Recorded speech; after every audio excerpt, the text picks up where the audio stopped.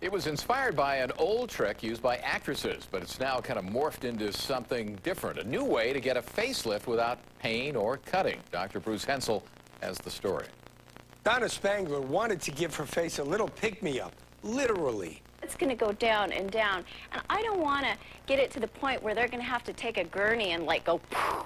I just want a little, you know, little lift. Dr. Renato Calabria offered Donna a chance to do just that. He says the inspiration for the idea came from an older actress who came into his office. I say, well, I mean, he looked pretty good. And they say, wait a minute. So she pulled her hair down, and then she had some Scotch tape that was holding up her skin like this. Turns out it was an old Hollywood trick of the trade. Dr. Calabria set out to duplicate that effect with a more permanent solution. He calls it the one-stitch facelift.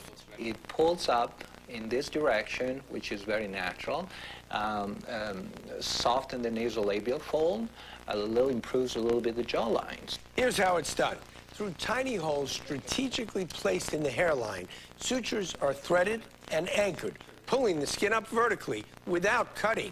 There is no swelling, there is no bruising, and it works great. The patient stays awake for the entire procedure. A little numbing medicine in the area keeps it pain-free.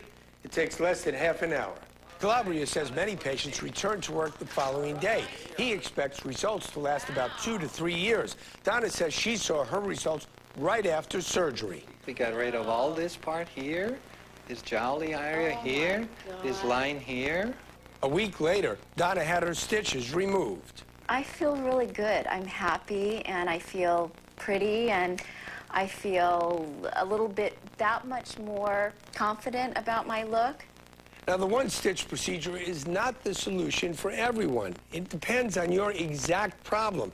But if it is the right choice for you, it may be easier with a quicker recovery than general surgery. I'm Dr. Bruce Hensel.